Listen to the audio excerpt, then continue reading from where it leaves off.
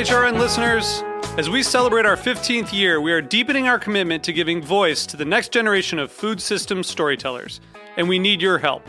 Our internship and fellowship programs help activate new possibilities for underrepresented and underestimated young people through experiential journalism, audio engineering, and production training.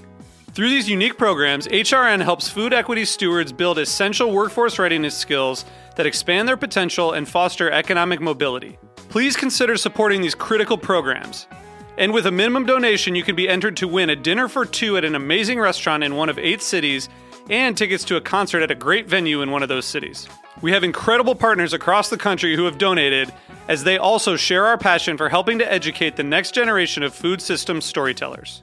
Check out heritageradionetwork.org/15 to donate and enter to win today. That's heritageradionetwork.org/15 to donate and enter to win today. And make sure you donate before March 31st. Thank you.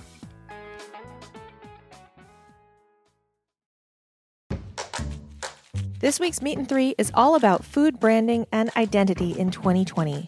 The good, the bad, and the ugly. Everybody has some Goya product in their pantry. So obviously the biggest kind of loss from all of this is the students really working with a brand that they're very comfortable with, that they're very familiar with. I'll be honest, I was completely floored. I was very surprised that a company, especially in the current climate, would backtrack out of a commitment to address issues of racism. Tune in to Meat and Three, HRN's weekly food news roundup, wherever you listen to podcasts.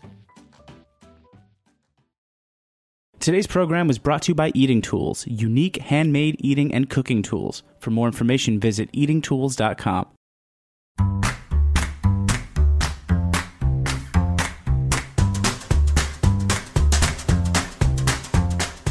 I'm Allison Kane, and welcome to In the Sauce, a podcast about building consumer brands from the ground up. I love doing this show because I get to interview everyone from production gurus to marketing and social media mavens, anyone who can guide me on this crazy journey.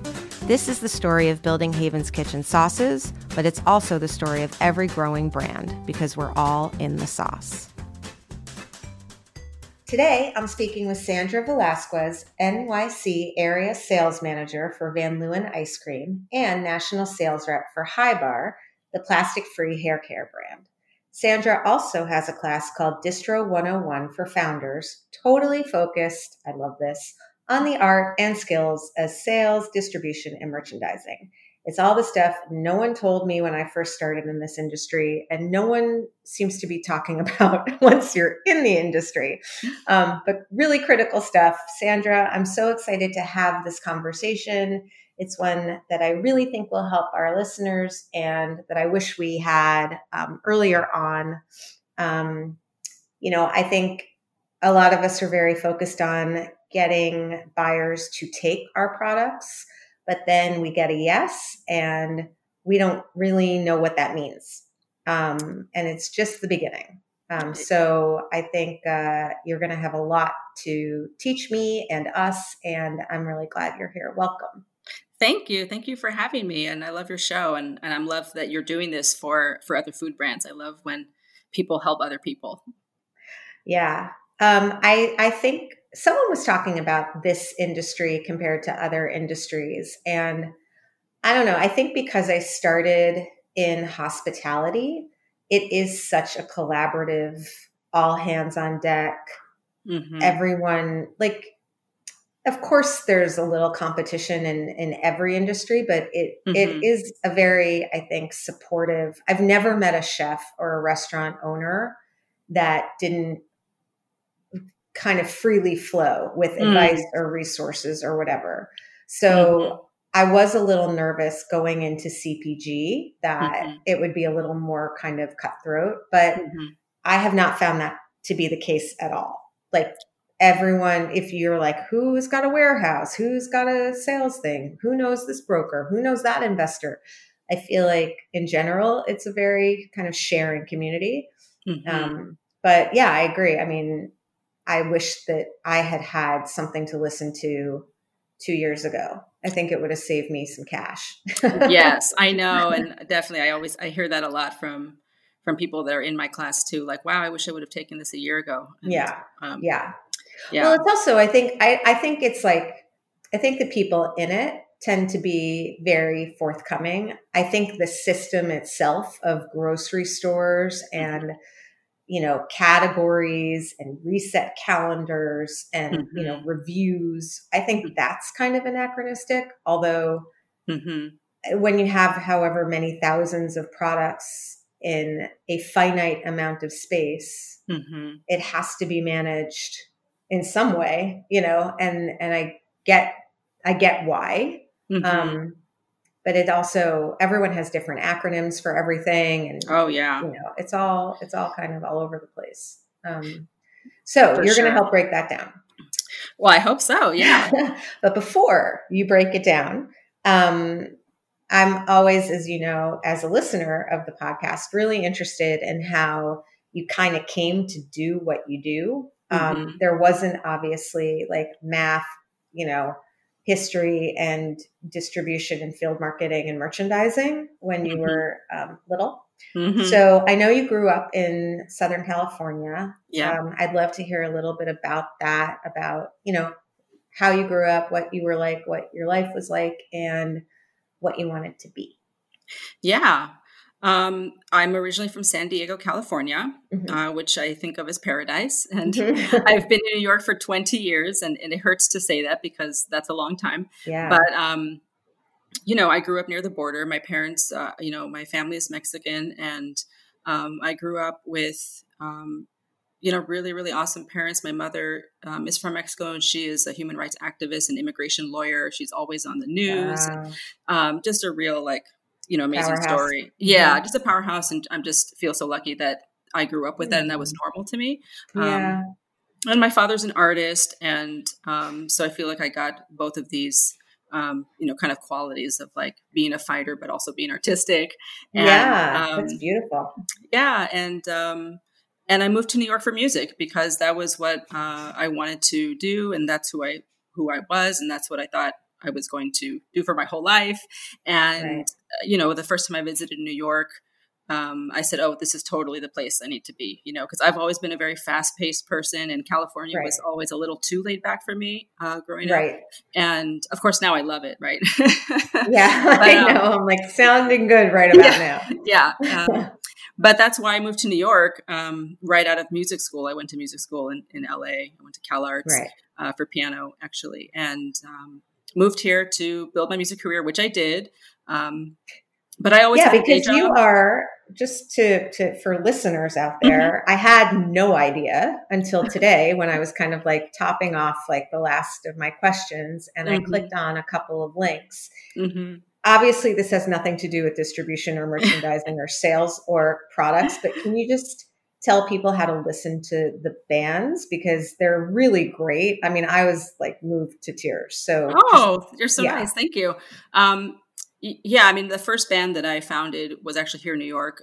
It's called Pistolera. So it's a mix of like cumbia and rock, and which is like the music I grew up listening to. Because if you're from Southern California, you have to listen to. You have no choice but to hear cumbia, like even if it's in the background coming out of taco shops. And then also I grew up listening to Led Zeppelin, Jimi Hendrix. So it was really the And so Pistolera is, I sing in Spanish. It's not a traditional band. It's our own mix. And that was the band that I've had the longest. We've played Town Hall and Celebrate Brooklyn, Central Park Summer Stage. A lot of great opportunities.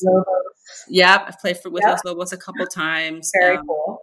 Yeah, so just great opportunities. And then when I had my daughter, my manager at the time said, have you thought about making a kids record? And I was like, I don't even know what that is. What does that mean? And so I was like, well, let me just give it a shot. So I had to start a new band because I couldn't call a kids band Pistolera because that means female gunslinger. So I had to give it a new name. So I called it Muna Luna because you could say it in both languages. And I decided to make it bilingual to give it more of an educational kind of, thing. And so Muna Luna is then also kind of took off, and I actually ended up doing a lot more with Muna Luna because there's always kids. Yep, it's a constantly regenerating market, and there's always parents that need something to do with their kids. And I was one of them at one point. Now my daughter's a little older.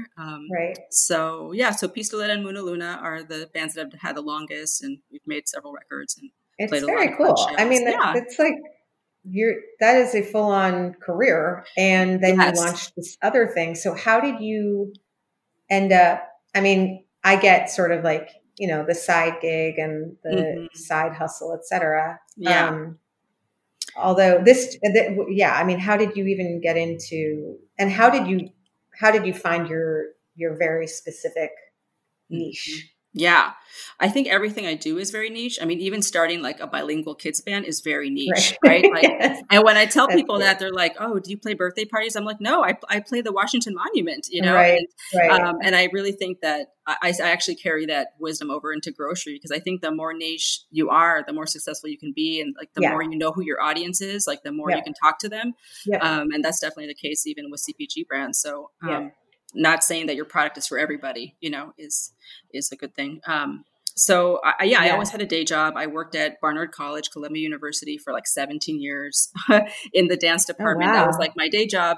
And then just one day an acquaintance of mine said, "Hey, my family wants to start this health beverage company, and it looks like you're really good at, logistics and data and people managing. So, do you want to be part of it?" And I said, "Sure, I guess this would be a great opportunity to get out of this office job."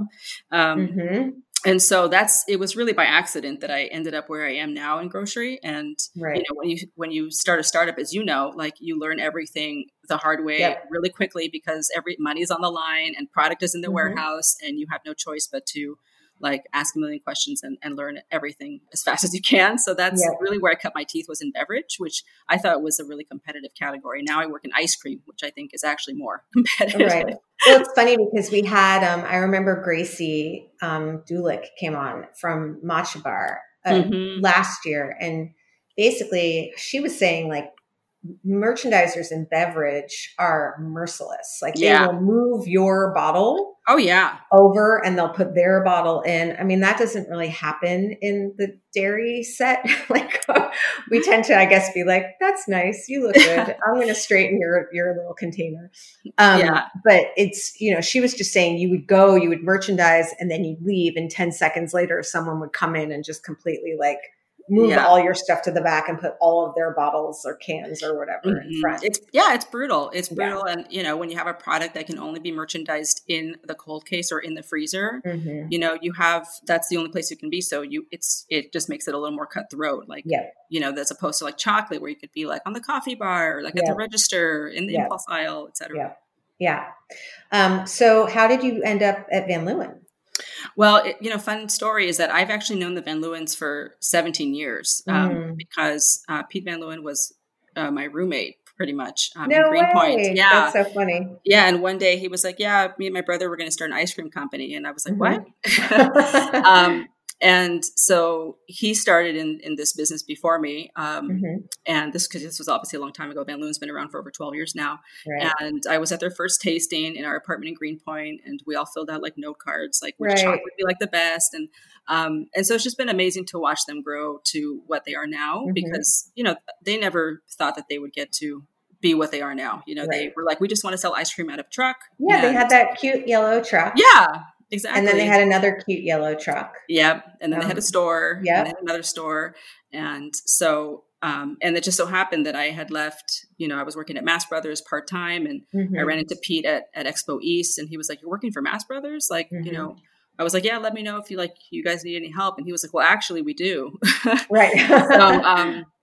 So that's actually how that happened. It was just good timing, When were you working? When did you work for Mass Brothers, when that whole sort of chocolate authenticity thing? I didn't. I was after that, but I think that they were still in the aftermath, but they moved, so they were in Brooklyn for a long time, and they moved up to Westchester to Mount Kisco.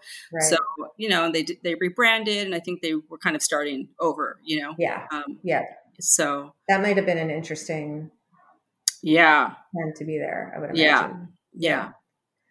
Okay. So how did you, I mean, like, so you went over to Van Leeuwen, and did you sort of assess what they needed, or were you there to do a specific job? Were they looking to kind of start approaching more buyers? Like, where did you find your expertise and your specialization, basically? Yeah. I mean, they've been so focused on their own retail stores that they actually have never had someone to just manage New York, like, which is their hometown, like this is where they make the ice cream. This is where they're based. Everyone knows who they are here.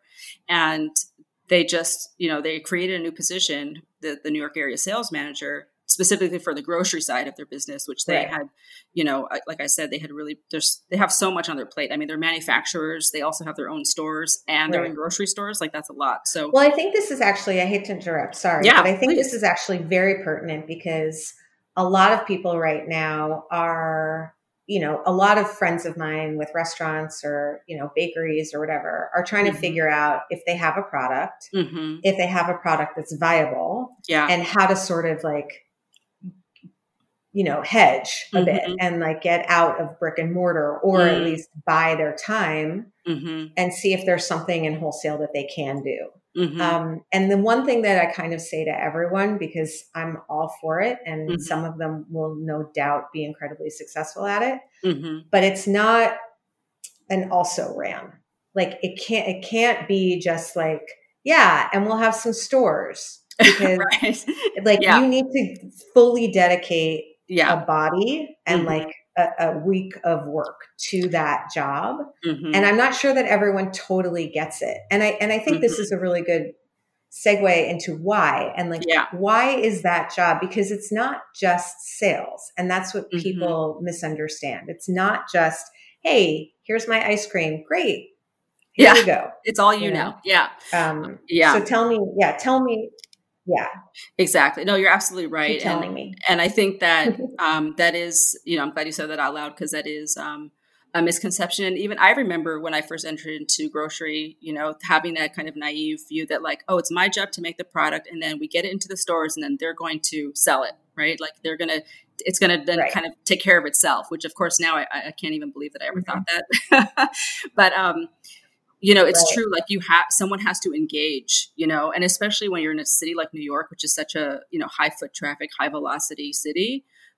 Like, someone has to physically go and visit your accounts, check on them, merchandise, like form those relationships, humanize your brand. And, that is, just this assumption that the store is going to take care of it or take care of your product. Like, your product is one of thousands, and how do they know your product is not made by Procter and Gamble or General Mills? Like, they don't, unless you show up and you're like, hi, I'm a person like you, I have kids, you have kids, we both have to pay the rent. Like, let me, like, let's help each other. Someone has to do that. You have to engage, right? Which gets me to sort of like, when I was looking through sort of the notes that you talked about when you talk about Distro 101, which sounds like a great class, by the way. I think I wrote back, 3 things, or, you at some point had sent me 3 things. And the first thing is the importance of merchandising. Yeah. So let's just explain what merchandising is, and then why it's important. Yes. And, full circle, because I think I mentioned to you previously that I actually used part of your presentation from the Whole Food Supplier Summit in my class. And I love that this has come full circle, and now I'm on your podcast, because, and I use what you presented at the Whole Food Supplier Summit to show my students, like, look, I want you to hear from someone else besides me. Like, this is not my opinion that I'm telling you. Like, hear it from someone else who's doing it, who like was successful doing it. And so to give our listeners context on that. So basically I was invited to speak at so Whole Foods has these regional conferences for all the different products, and they have sampling for, a lot of times people that work in the stores don't actually get to taste your products. Totally.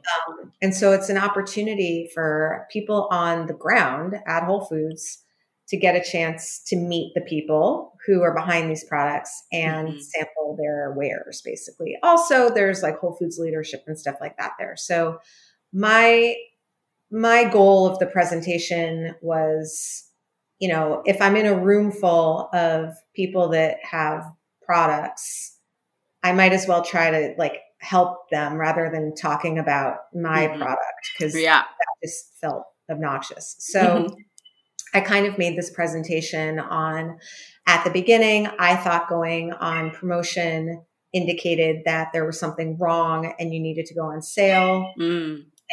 Wrong. I thought that the people in the stores being like, hi, do you want to try my nut butter or my tea or whatever, were provided by the store as just a thing that they did for all of their products. And again, wrong. I had no clue because I was just a grocery store shopper, right? Right. So the presentation that you're referring to, or that she's referring to, is I basically said it's important to go on promo. It's important to give merchandise. Deals. It shows your buyer that you want to work with them. It also drives trial, which just is a fancy way of saying it gets people who would otherwise not try something new to try it new. And then the hope is that after you're on promotion, there's what's called a lift where let's say 10 people bought your product before, 2 of them try it when it's on sale, and 1 of them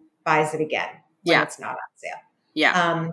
And then the importance of doing demos, which I realized actually cost us money. And what, Sandra's talking about mostly that, again, I didn't know. And it's not in all stores because some stores do this more than others, but making sure your things look good. I know. Just making sure that they're standing up straight and they're facing front. Yeah. And that's, I think, the thing that a lot of new brands, I remember thinking that the store handled that, right? Isn't that, and people still ask me this, isn't that the store's job? Isn't that what they're getting paid to do? Aren't they getting paid to stock the shelves and make it look nice? I'm well, technically, yes, but there's just not enough people there at the store to manage all the SKUs, and when you're talking about Whole Foods Columbus Circle, it's just bananas. So you as a brand have to show up and be responsible for your brand. And I actually tell other people's brands. Yeah, totally. Yeah. And I just tell people, look at it like this. You have the option of going and opening your own brick and mortar and doing whatever you want and making up your own rules. Or you can say, oh, thank you so much, brick and mortar, store Whole Foods or whoever, for lending me your real estate that you're paying for and that you're paying your employees, health insurance and salaries, so that I can come and sell my product, at your store. And look at it like that, where it's they are lending you precious real estate, so that you can go in. And that's a really different mindset than assuming that they're going to handle everything. So your presentation on merchandising is really eye-opening and really kind of seals the deal when I'm listen, if you're not on the planogram, you have to be you have to take care of your product on the shelf. You physically have to go. It's not something that you can do over the phone. You can't do it by email. Get on the subway and go there. Well, it's funny. So talking about planogram. So just for those of you, and I really only know because there's so much out there. Now you can't be a regional brand anymore at Whole Foods. And I didn't have that experience. We were in 14 New York City stores. Then we were in 43 New England, Northeast stores. Yeah. And then we went to the 480 across the country or whatever it is. But there is still very much a local program at Whole Foods, at least in the Northeast. And they're amazing people and they're looking for great stories, great producers. They're looking for products that have, interesting founders or histories. Innovation that fill sort of consumer needs. They're, they're looking for you. And then what Sandra was saying about the planogram is until you're kind of in the larger Whole Foods system, there isn't a set space for you. Yeah. Because the powers on high basically look at the store and they want the stores to resemble each other so that, the sauerkraut is always in relatively the same place. Yeah. And the sauerkraut is next to the other sauerkraut in relatively the same place. And those decisions are made. And then the regional buyer gets to plug in stuff. And then the local buyer gets to plug in stuff. And then oftentimes it's just the dudes on the floor that are like moving things over a little bit and making some tags for you. Yeah, exactly. Which I totally didn't know. I had no idea about any of this. Like I had a product on the shelves of Whole Foods and I didn't know this. And I would just like knock heads with my distributor and be like, aren't you supposed to be, you know, merchandising? Because a lot of times in New York, especially, before you go to sort of like a larger distributor, you start with like what's called a DSD, which is, you know, like Rainforest or Dora's. And there are a couple of them. And their thing is like they don't just drop you off in a case in the back and hope that someone picks you up and puts you in the right spot. They actually take you to your spot on the shelf.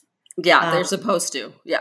But, you know, again, they're super overworked and underpaid too. 100%. Yeah. And, you know, and I'm in a different part of the store. So, you know, I had Chris on actually from Dora's, like they're primarily beverage. Yeah. I'm in a completely different area and they're not there every single day to like make sure my pouches are standing up straight. Right. Exactly. Okay. Yeah. So part of my job at Van Leeuwen is to manage Dirty Hands, which is a merchandising team. And, you know, they go to Whole Foods every day because in New York, you kind of have to, you know, especially if you're in a high velocity category, you know, like you make like a peanut butter cup or you make, you know, a snack or a chip or a drink, things that like people are grabbing on their lunch breaks, you know, those shelves get messy in like 5 minutes, you know. And ideally, like a company like Dirty Hands, maybe we should see if I can get someone from Dirty Hands. Oh, for sure. I'll put you in touch. Yeah, that'd be great. But ideally, there's an element of relationship building that you hope that these guys have with the guys on the floor, because ideally they're not only making your bottle or your jar or your pouch, in my case, look good, but they're also saying like, hey, you know, we only have 2 left. You're probably going to want to reorder. Absolutely. That's part of their job. Yeah. Yeah, for sure. And no one's doing that for you if you're not doing it for yourself. Yeah, exactly. Like just going back to my point of like, just pretend like you have to go and do all the work. Right. Yeah. just assume that. And if someone else takes care of it, like, then you just think you're lucky stars, you know, but don't assume that someone else is handling something for you. You know, same thing, any distributor like Dirty Hands or, you know, or even people that work at the store, like you're not their only brand, right? So you only are the only one that wakes up thinking about your brand, you know, because it's your baby. Whereas everyone else has other imperatives, like from their bosses, you know, that they have to take care of. And it's not your product specifically. Okay. I think that's a really good place to take a break. Everyone get your like pens and your paper ready. And when we get back, we're going to talk about all the nitty gritty. All of it.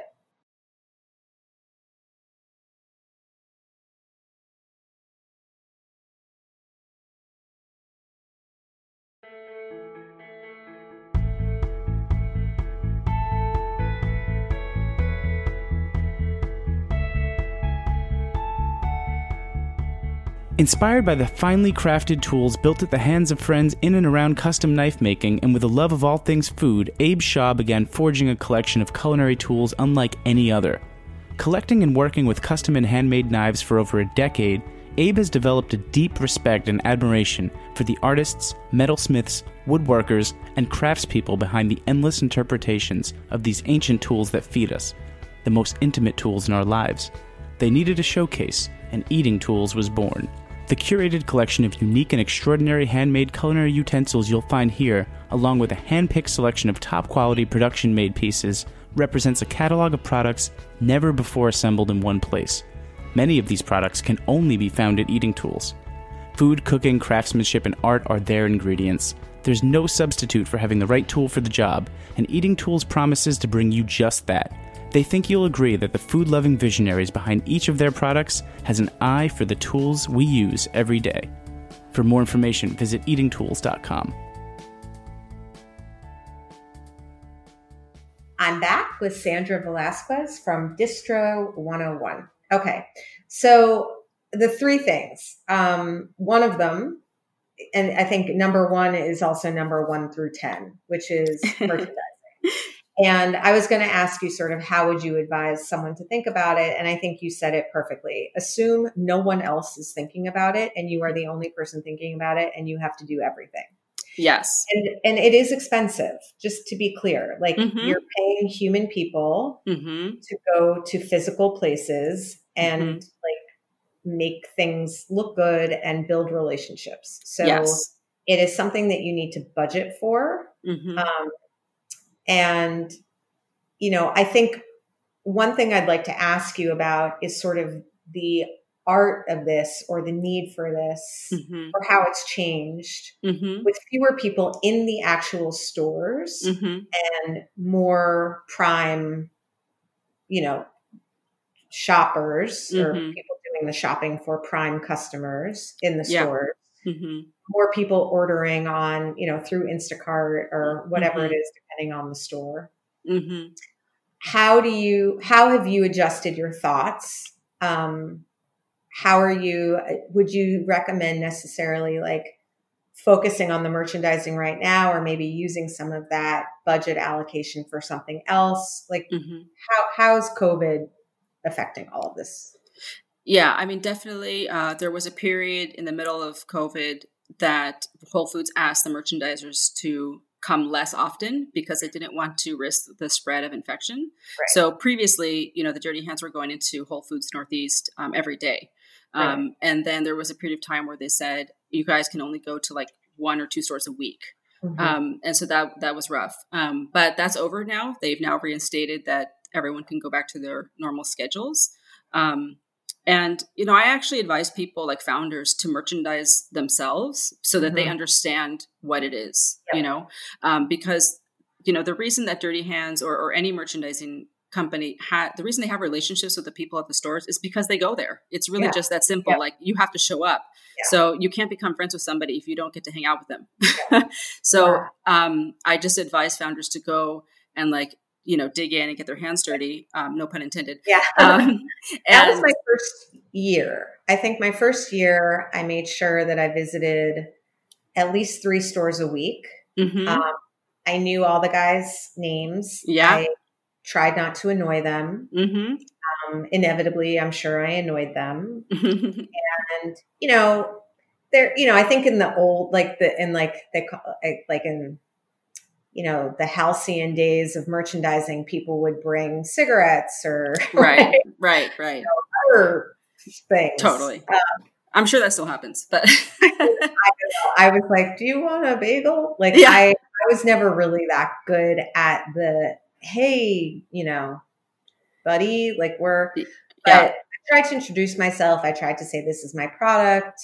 Can I, you know, can I explain anything to you? I really appreciate your time, you know, that kind of thing. And it's not always the most comfortable, you know. But. Right. And I think there is you know, if you were to like piggyback, you know, or like be a fly on the wall when Dirty Hands was merchandising, you would see that they're just going and being very casual. Like, like we're not showing up like the census board, you know, and we're not being stiff, you know, we're going in, we're hanging out, we're fist bumping, you know, we're just there to help. You know what I mean? That's like what a merchandiser is like you become an extension of the store and you form relationships with people by going there repeatedly, you know, like I merchandise Wegmans in Brooklyn for Van Leeuwen because we sell direct. And, you know, now I'm at the point with the frozen buyer where we talk about our kids, you know, we like chit chat because he has seen me like, you know, twice a week for like the last half a year. So it's just something that that builds, you know, you can't make friends with somebody or build a relationship because you showed up once. And, you know, it's interesting because for people who've listened to this before, I do talk a lot about the relationship piece of all of this and how I think that a lot of companies thought that they could disrupt, for lack of a better word, that by taking all of these, what they saw as like middlemen out of the equation and selling directly to their consumers. The thing is that what they've done is they've replaced the middlemen of the distributor and the grocery store buyer with Facebook, essentially. right? Just by buying ads. Mm. And that works to a certain extent, but at the end of the day, you kind of can't take, and I think this is why I love brick and mortar and why I stopped, why some of the automation and the like, it's going to be amazing. We're going to have a restaurant without any people in it kind of Right. thing bothers me, because I think what makes us human is like this shared experience of being human. And when you try to make it all tech and you try to take that out, you end up with such a transactional world. Yeah. And not very much to fall back on. And the problem is that because we live in an increasingly sort of transactional world, when you do try to establish a human connection, it almost feels disingenuous. Like you almost feel like you're using someone or fakely relating to them about their kids, but it's real. And that's absolutely real. It's like a mind screw almost, because like you are connecting, but then you feel kind of like, well, I feel like now I'm over the top or something, you know? No, I totally agree. Like people ask, I think people look for shortcuts, you know, and I'm like, there is like the secret trick is that you have to show up.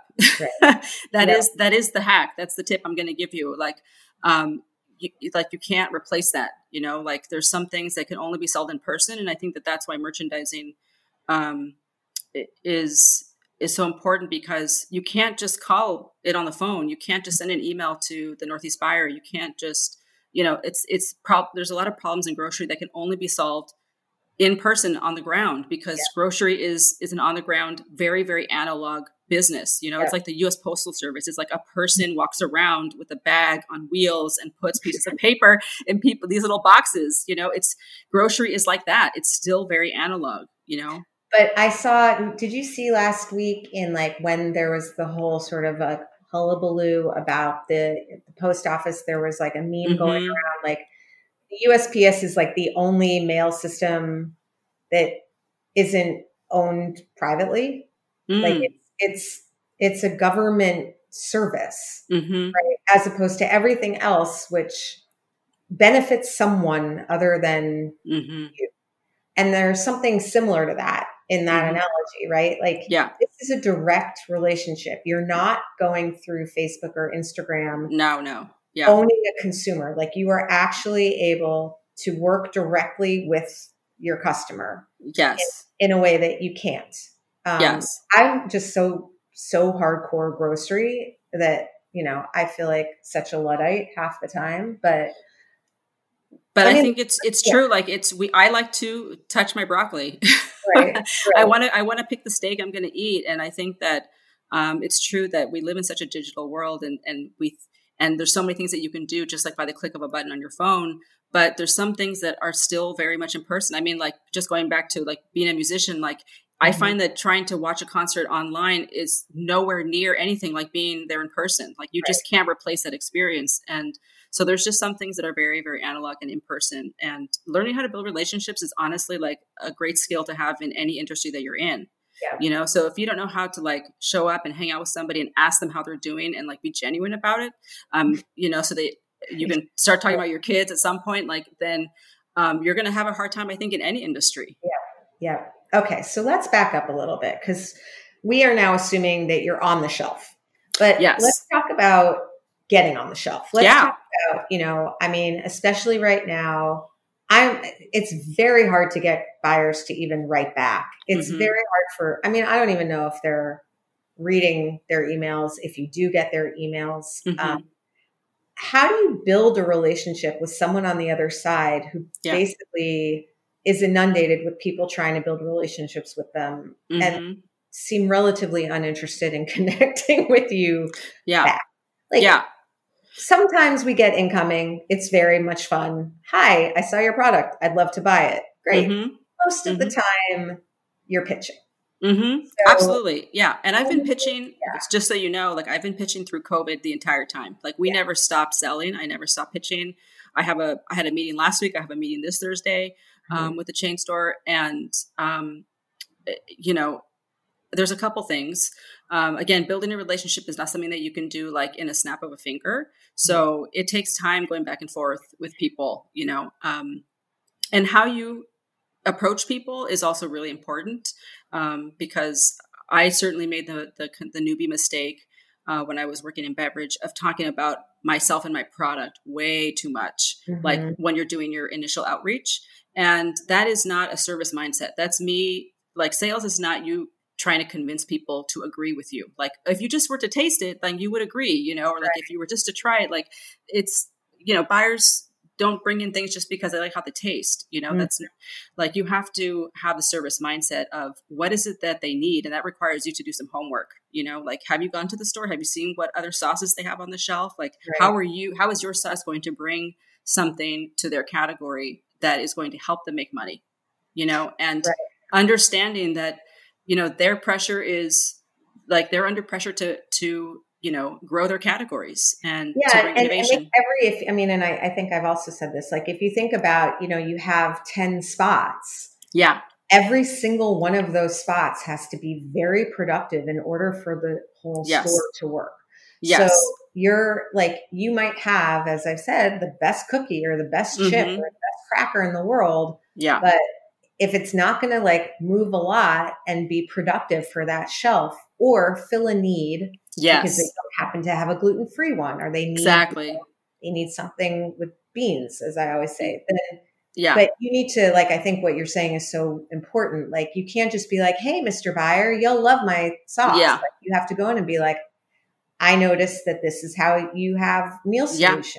Exactly. And this would be really great. And this is why. And this is how, the velocity compares to the thing that I saw next to it. Exactly. And this is the price point. And here's your margin. Yeah. How we'll support you by doing X, Y, and Z. Yes, absolutely. And that is, when I enroll students in my class, I always have like exploratory calls with them first to just make sure that it's a good fit. And, I feel like I crush a lot of people by telling them, like, it's not it doesn't matter how many, pounds of ocean waste plastic your product is going to save. I mean, I work for Hybar, like that is it's a mission-based company. Like, that is what their mission is to remove plastic from your bathroom. But I can tell you that that's not why Whole Foods brought them in. That's not why I sold into Nugget Market. It's not why Unify let us on board. It's because of the innovation of the product. It's because of the packaging, because it doesn't look like a bar of soap. It's because of many other things. Like, and the fact that it's going to save, however many tons of ocean waste plastic is like great, but that's not why the stores let us in, and a lot of like passionate founders I talk to a lot of brands who are like have mission-based products, and they want to tell that story. And I'm like, that's great, but you need to reduce that to one sentence, because that's not why the store is going to bring you in, like. So walk me through, I know we're giving away. Yeah. No, I'm happy to give away. But, like, I want people to know, like, like people need to know, like, stop, like, no long paragraphs, no long paragraphs in your pitch emails. Like, bullet out a really good intro email form. Yeah. So number one, the subject line. Please do not write subject lines that say question for you, new product, hello. This is, I equate this to when you get a piece of mail at your house that says current resident. I know that you've gotten those, I've gotten those, and those go straight into the trash, because those pieces of mail were not written to me. They don't know who I am. They're just hoping that whoever lives here opens this and takes this offer. So please, no boring subject lines. I need to, like, I have 300 emails in my inbox. I need to know what they're about before I open them. Right. So it's not about being like cute or clever. It's about being direct and being like, like, all of my subject lines have your name, my company, and your store name in the subject line. And so that people know, like, oh, I know who they are, right? Because I did my homework. I found out who the buyer was. I got their email and I'm writing to them personally. And that's all in the subject line, right? And then they open it and it's like, I introduce myself and my product and why it's special in one sentence. Like, there's no paragraphs. I use like bullet points, right?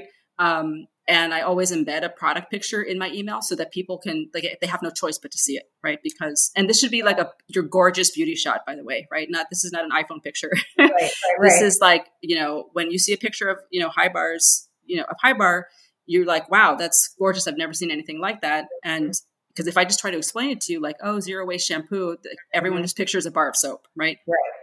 So, my email, like the subject line is like to the point. I introduce myself.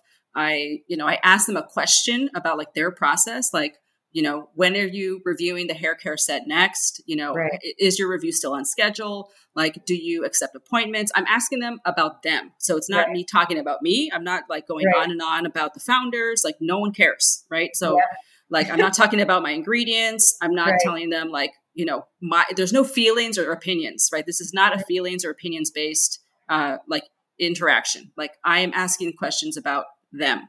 And then, it's very, very simple. And when people see my emails, because I show people my inbox, they're always surprised at how short it is, and I'm like, well, that's because people are inundated. Like, don't give people homework. No homework to buyers. Don't give them homework.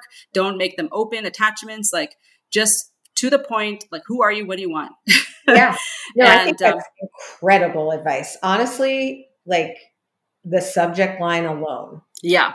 And now I'm thinking like, oh, how many long-winded, like, hi from HK. Yeah. Smiley face. Like, right. Oh gosh, how many of those have I written? So this is amazing. Super successful. Yeah. And, I came to that point because I used to make those mistakes too. Like, I went on and on about like the ingredients and where they're sourced from and what it's going to do for your microbiome and like the story of the founders. And like, people like I tell my students, I'm like, we are not applying for a college scholarship.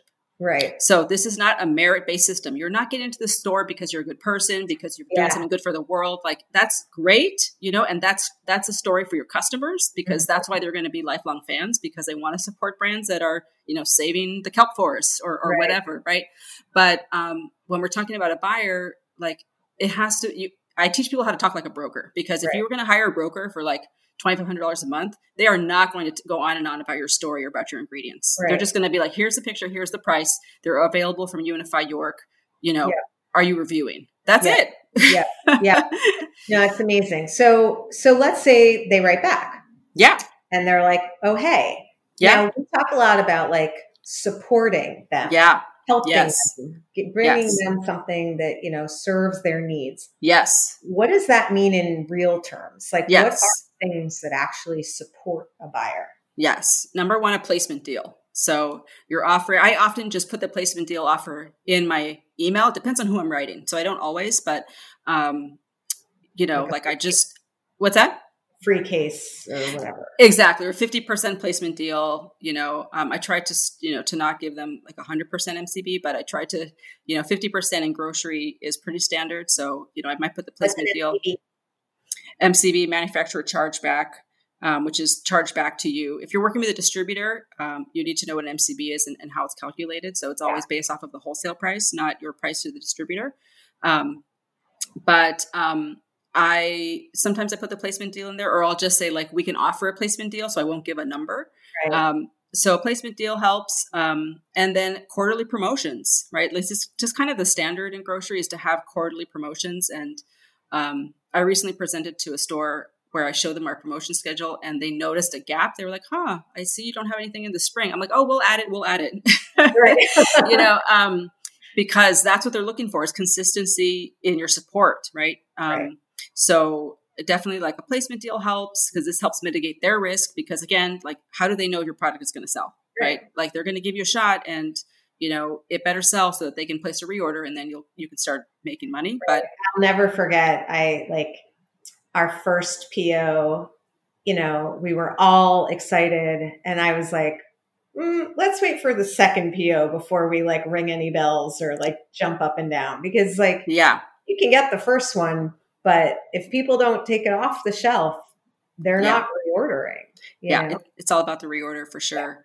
For sure. So keeping the buyer happy, you're promoting, that means, once a quarter, you're doing some sort of a sale. Mm-hmm. That could be anything from like $1 off to a 2-for-1 to, whatever it is. Absolutely. Yeah. And sometimes they have ads, that they like for the brands to take out, like, oh, you have to do our $700 monthly ad, or and by the way, every store has their own thing. No one reads any of those things. That's not the point of the ad.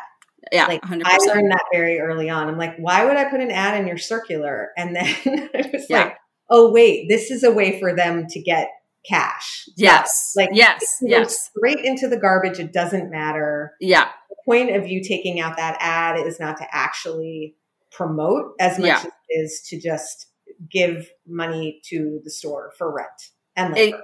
Exactly. And I look at it like a wedding gift, you're just like, here, like, I'm going to give this to you and I hope that you guys stay together. And yeah, absolutely. It's really like a gesture, it's like, okay, it just shows them that number one, you understand that you have to support. Number two, you are there to support. And number three, you have the money to play this game, because you can't show up and just say, I made this great product, but I don't have any money to support. Like, no, that's not acceptable. I think that's awesome. Okay. Yeah. So then, in terms of velocity, I think if there's one word that like I've said more on this podcast than any other word, it's velocity. My core team, all they hear is like velocity. I know. To be clear, for those of you who haven't heard me explain it, it's like the number of pouches per SKU, per store, per week that I'm selling. Correct. So there is a market. Obviously, every category has a different average velocity. Yes. Chips sell very quickly. Beverages sell very quickly. Mm-hmm. You have different velocities depending, I'm sure Van Leeuwen has a very different velocity in February than it does in August. Mm-hmm. But you got to know what your goal is. Yes. And goal is based on like your category. Correct. Other people in it and your own your own goals. Like we were saying before with the lift, if you're selling, 6 units per SKU per store per week and you do a promotion, you're hoping that in 2 months from now, you're selling 8 or 7 or whatever it is. Right. So the goal is to not to go into a ton of different stores and not sell very much. Correct. But the goal is to be in fewer stores and sell a lot and then be able to tell that story and continue to grow out. Yes. And I love that part of your Whole Foods presentation, Ali, because I also like try to hammer that point home because, it's really exciting as a new brand to say like, we're in 100 stores. And I'm like, okay, but how are you doing in those 100 stores? Yeah. Are you actually selling? Because there is no way to get back in if you get kicked out. Yeah, it's hard. They will remember. It's true. So, velocity over doors. Absolutely. Yes. And you're going to get pressure, and we all do, from investors. You're going to get, how many doors are you in? If you're ever in a news article, they're going to say, how many doors? No one says, what's your velocity? I know. A good investor. But it's not the first thing out of everyone's mouth. So, I know. But you will get more doors if your velocity is good. And build the story, take one market, put your eggs in that market's basket, get them cranking and then put a page in your deck. That's like, we took this store and we went from this to this and here's how we did it. So absolutely. How? Yes. Velocity. How do you talk about improving velocity? Yeah. Well, first of all, you need to find out what your velocity expectation is for your category. And, this is hard for a lot of new brands because they're like, well, they're starting out and they're like, I can't pay for SPINS data, and also they're not on the SPINS chart. So like, it's not like they can use that for their pitch decks. You know what I mean? The quick and dirty way is honestly just to ask the store. Like I do this all the time, just, when I'm in the field, like I ask the store like, hey, like, what are your top 3 sellers? And they'll say like, oh, this, that, and the other. And I'm like, okay, cool. Like, how many are they selling a week? And they'll tell me. And then I'll say, what's not moving? And they'll tell me, and I feel like the store is a very underrated or like overlooked resource for getting information. And those are the people that are stocking the shelves. They know, what's popular. They know what's flying off the shelves because they're like, God, I have to restock that again, And so I always recommend for people to ask the stores. Right. And just to get a benchmark for yourself, like, okay, what's my goal? Like, how do I know if I'm doing good? I've also asked, we're going into Target in a couple months and there's my dog. And I just asked him, I was like, what are your expectations for us in the first 6 months? So at least I know how I'm doing. Yeah, absolutely. And absolutely. With a little grain of salt, just a little. Absolutely. Absolutely. Yeah. Ask the store buyers if you have that opportunity for sure. I work for Van Leeuwen, which is, they have a different velocity than Hybar, which is a shampoo. Right. And so that was a learning curve for me. Like, okay, what's the velocity expectation for shampoo? And obviously it's very different. Right. And so if you were in a slump, or let's give a concrete example. We have one SKU that like flies off the shelf. Mm-hmm. We have a bunch that are like doing very well. We have one that is a little sluggish. Mm-hmm. And I feel like she's the kid on the team that has so much potential, but just is like nervous at bat, or like doesn't, just like isn't quite. And I don't want to kick her off the team. Yeah, I really don't. I want her on the team. Yeah. What would you do if you were me to get her velocity up? Yeah, I mean, it is rough when Van Leeuwen, not every flavor that we've ever made is still made, because we're always either reformulating or we're discontinuing our own SKUs, right? Because they're low sellers. And, we also have 31 SKUs, right? So keep that in mind, right? So when you have only 5 and you're like, oh, I don't want to just have 4, like I understand that, like how that can be painful. But, if you have, a SKU that's like underperforming compared to the others, you can, try to push that into other stores to, because people always ask you, right, what your ranking is, right? Like, okay, I only have room for 3, right? So tell me your top 3. And if you really think that like this one just needs a better shot, like I did that when I was in beverage, like I was like, oh, actually here's our top 3. And it really wasn't, but it was just to give it a shot, because I knew that if it had better opportunity, it could perform better. Right. But I do think that, you want to evaluate your SKUs, and if there is a need for a reformulation, you might want to, look at that. Name change. Name change. Yeah. If there's something about it, I think that drive to always improve your product is important for any food brand. So I mean, really what we're talking about then is like not necessarily SKU specific, but velocity, bringing up, aside from promotions, aside from demos, bringing up the whole crew and making them move faster. Are there any other tricks of the trade? Are there any other things to do that you've seen improve that velocity, or, can be kind of game changers for them? I think that when we launch in a new market, we'll do like geo-targeted ads, but again, that's something very, very specific. And I don't recommend trying to do them yourself if you don't know what you're doing, because it's really easy to waste money on Facebook ads if you don't know how to do it. Yeah. I actually recently took a class because I was like, I really just need to know like how this whole back end works, business manager. So, but there's lots of people out there that teach, how to do it, or if you want to hire someone to do it for you. But just to throw money at ads and not understand what's going on. Don't hit that promote button. Don't do the boost. Yeah. So that's what we do when we launched an HEB in Texas, right? Where we have like no physical no brick and mortars, like no one from our team is there. We did geo-targeted ads. And so that can be another thing aside from like demos, which again, no one can do right now. So that's really rough for a lot of people. And just promotions. Like when we're not performing well, we'll just add more promotions because it's kind of the only thing we can do, And it really does. I mean, it does get people to try it. Yeah. And if you have a great product, once people try it, they'll buy it again. Absolutely. Okay. Last couple minutes. Yeah. What do you wish founders knew? What are mistakes that you see people making that you wish they didn't? Anything sort of that comes up over and over and over in your class.